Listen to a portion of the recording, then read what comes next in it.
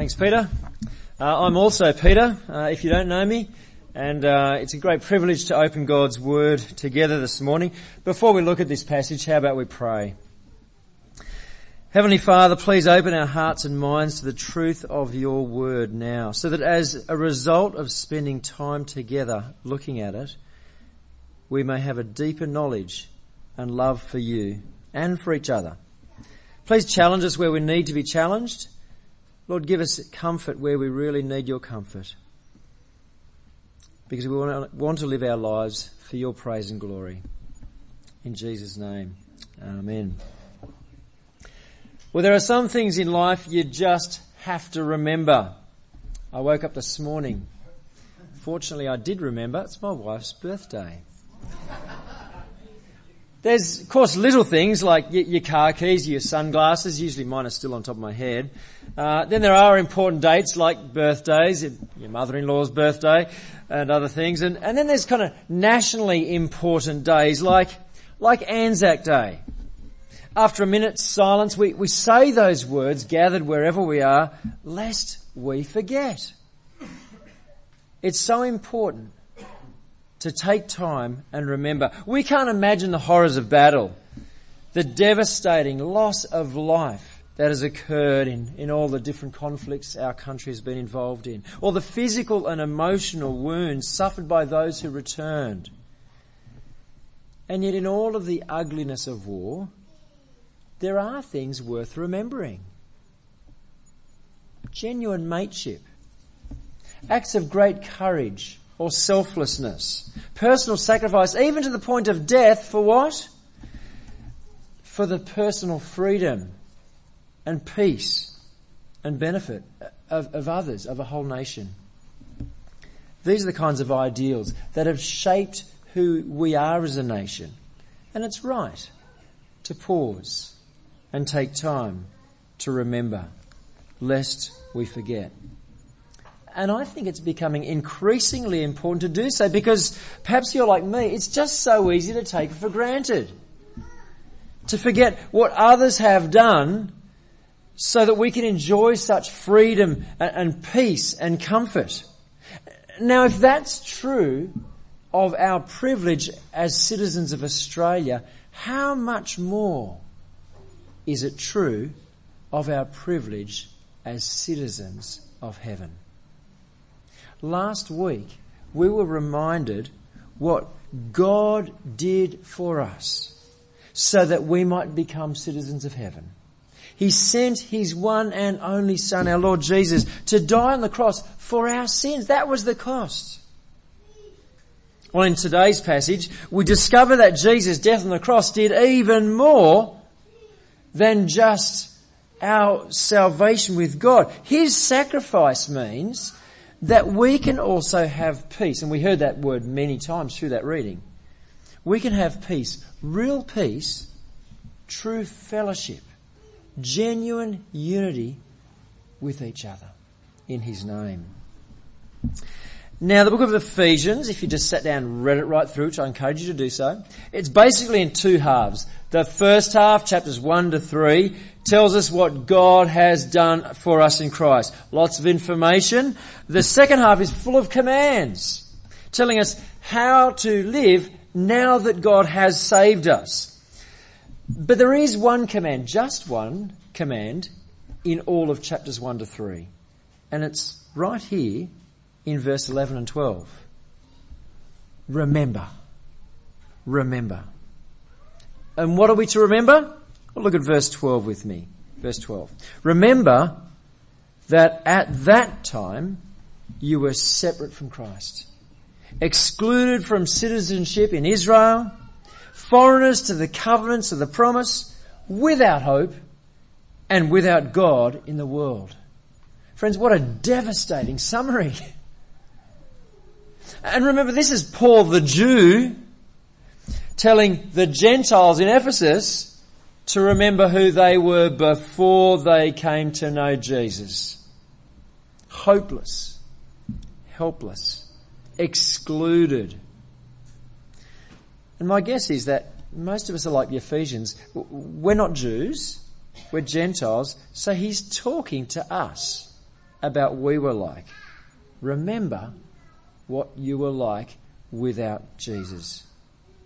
This is actually the first step we often tell people in learning to share your own personal testimony. What was life like before you met Jesus? And then you go on to share what happens when you met Jesus. Perhaps life was empty. Perhaps fearful of death, fearful of other things. Perhaps it just seemed meaningless. Without hope, without God in the world. And then as Paul moves on, one small word, just 3 letters, changes everything. It's the little word but. Let me illustrate just how important this word is. I'm going to start a sentence and I want you to finish it for me. You can do it out loud if you like. Imagine a coach. Rachel, we've chosen the netball team. You played really well, but you didn't make it. What about this one? This is the surgeon. Your cancer was aggressively spreading, but it's gone. Can't find a trace of it. Miracle. Must have had a praying church, hey. The manager says, your CV it's excellent. And you respond really well in the interview, but we've chosen someone else. What about this policeman? Walks to your car that you've just pulled over and looks in the window and says, you know that was a 40 zone back there, don't you? It carries a hefty fine when you do 65 in a 40 zone, but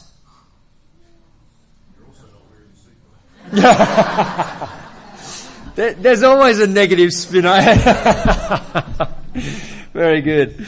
I was hoping it would be like, but, I can see you got 3 screaming kids in the back and, I'll let you off this time. It can go either way, can't it?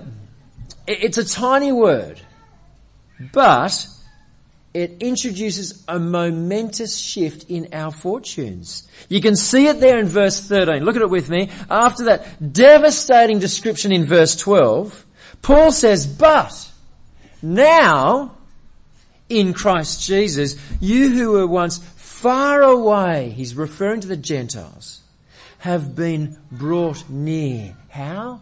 Through the blood of Christ. It's not our good works, or our good family that we were born into, or even our good looks. I'm glad someone laughed. That brought us near to God. It's entirely the work of Jesus and his death on the cross in our place. Ephesians 2, 1-10, which we looked at last week, was all about being reconciled to God through Christ. That's our salvation.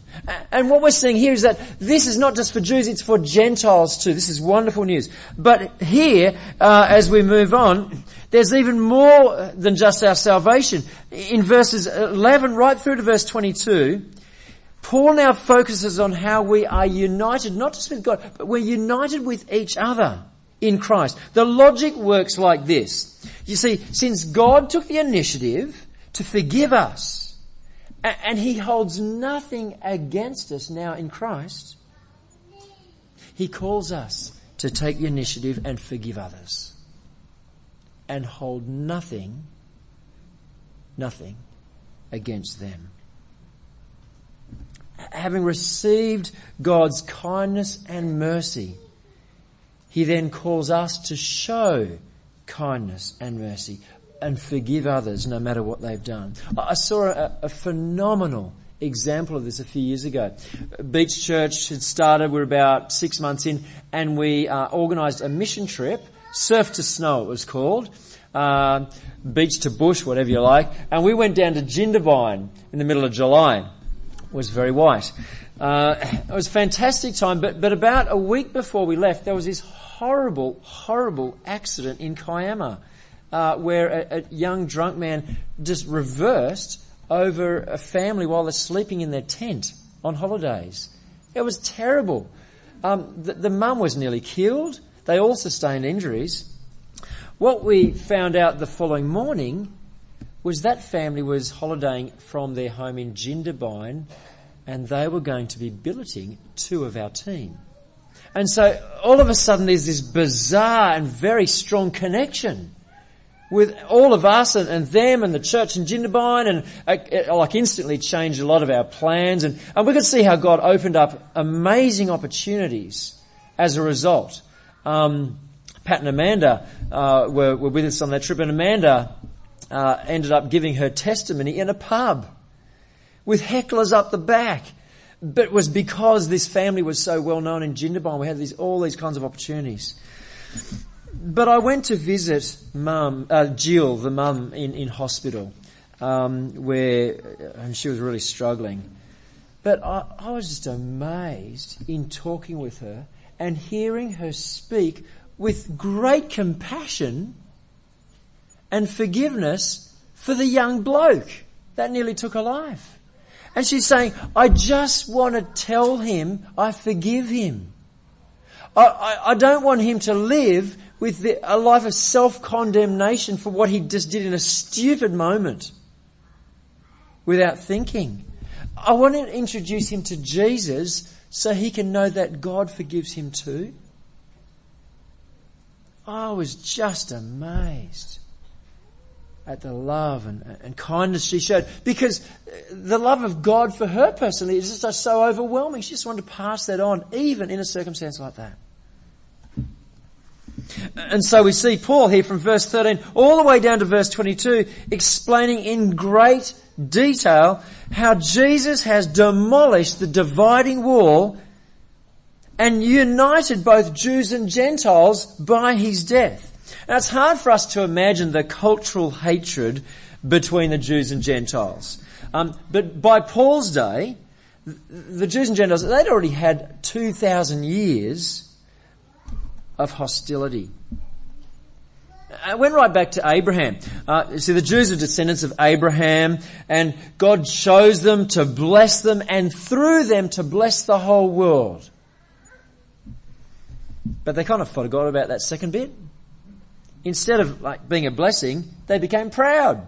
They became arrogant. And they kind of shut the rest of the world out. As if they had a monopoly on God and his love for people. Not surprisingly, the Gentiles despised the Jews. And after centuries of hatred and disputes and battles and great loss of life, a mutual hatred ran pretty deep. And into this hostility, God sent Jesus. Listen again from verse 14, if you've got it open there in front of you. From verse 14. For Jesus is our peace. He made the two groups, that's Jews and Gentiles, he made the two groups one and has destroyed the barrier, the dividing wall of hostility, by setting aside in his flesh the law with its commands and regulations. You see, Jews and Gentiles, they're now on the same playing field. We're saved by Jesus and him alone, not by obeying the laws. He goes on. His purpose, God's purpose, was to create in himself one new man out of the two, thus making peace. And in one body to reconcile both of them to God through the cross, by which he put to death their hostility. I just find it amazing. God put to death their hostility by putting to death his own son. When Jesus died on the cross, Jesus paid the price for every sin that separates us from each other. Every single sin. And if you stop and think for a moment, there's quite a few. Before I go outside the four walls of my own house, there's quite a few sins that separate us. Jesus died for everyone. He came, verse 17, he came and preached peace to you who are far away, that's the Gentiles, and peace to those who are near, that's the Jews. And then in verse 18 he sums it all up. For through him, through Jesus, we both have access to the Father by one Spirit. It's awesome. The whole Trinity at work in your salvation and mine. It's amazing, isn't it? Jesus has brought us peace with God. More than that, He has brought us peace between bitter rivals.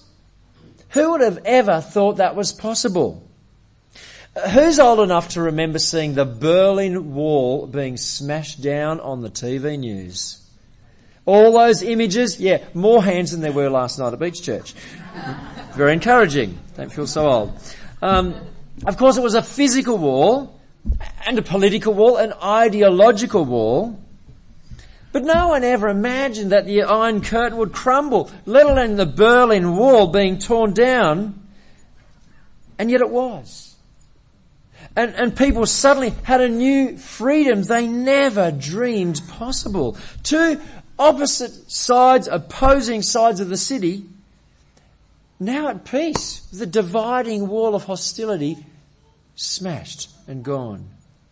Or by Jesus' death on the cross, God has broken the wall that separates us from Himself, and He's broken the wall that separates us from each other. And He wants us to rejoice and live out that new freedom in the way we love Him as Father,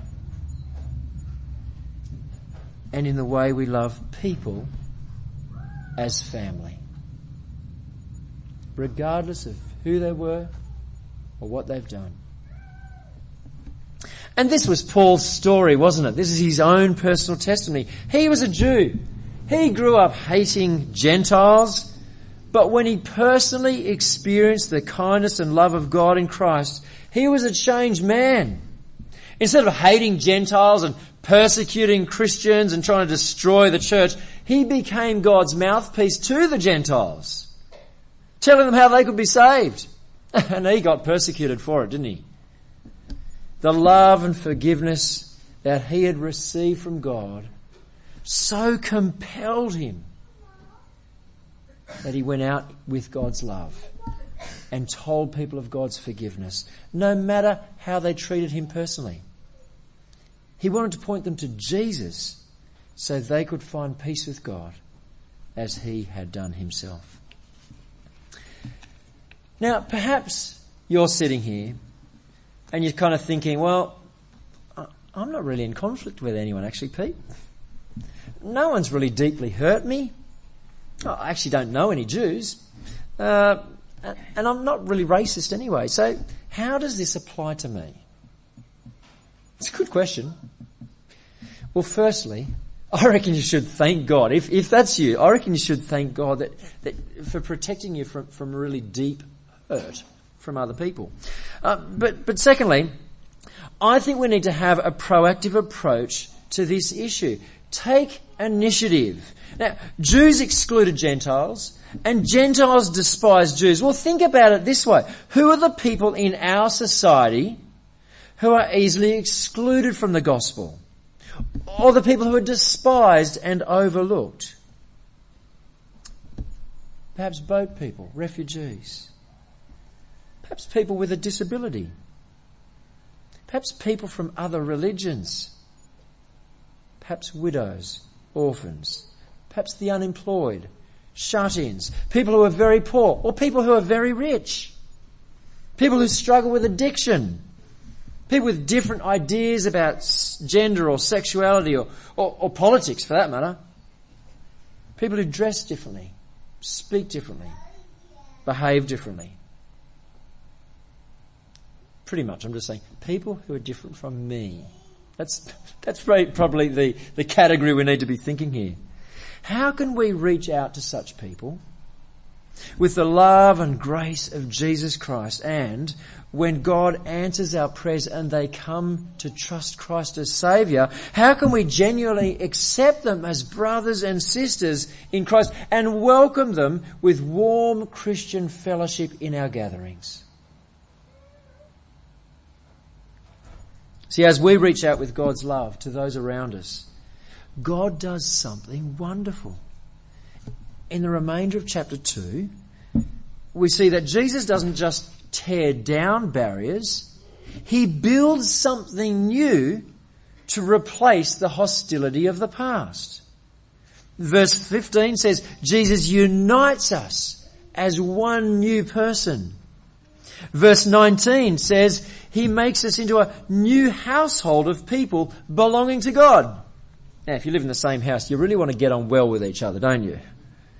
In verse 21, we're described as a holy temple. That shows just how close we are to God when we belong to Jesus. And look, if we still haven't got it, in verse 22, he says, we are a dwelling in which God lives by his Spirit. It's a glorious image, isn't it? It is a glorious image of God's chosen people, once lost and dead in sin, now saved by the blood of Christ. Once bitter enemies with each other, now united in Christ and filled with his Holy Spirit. I love that moment in Revelation chapter 7 where John gets a picture of heaven. And he says this in Revelation 7 verse 9. He says this, I looked, and there before me was a great multitude that no one could count, from every nation, tribe, people and language, standing before the throne and before the Lamb.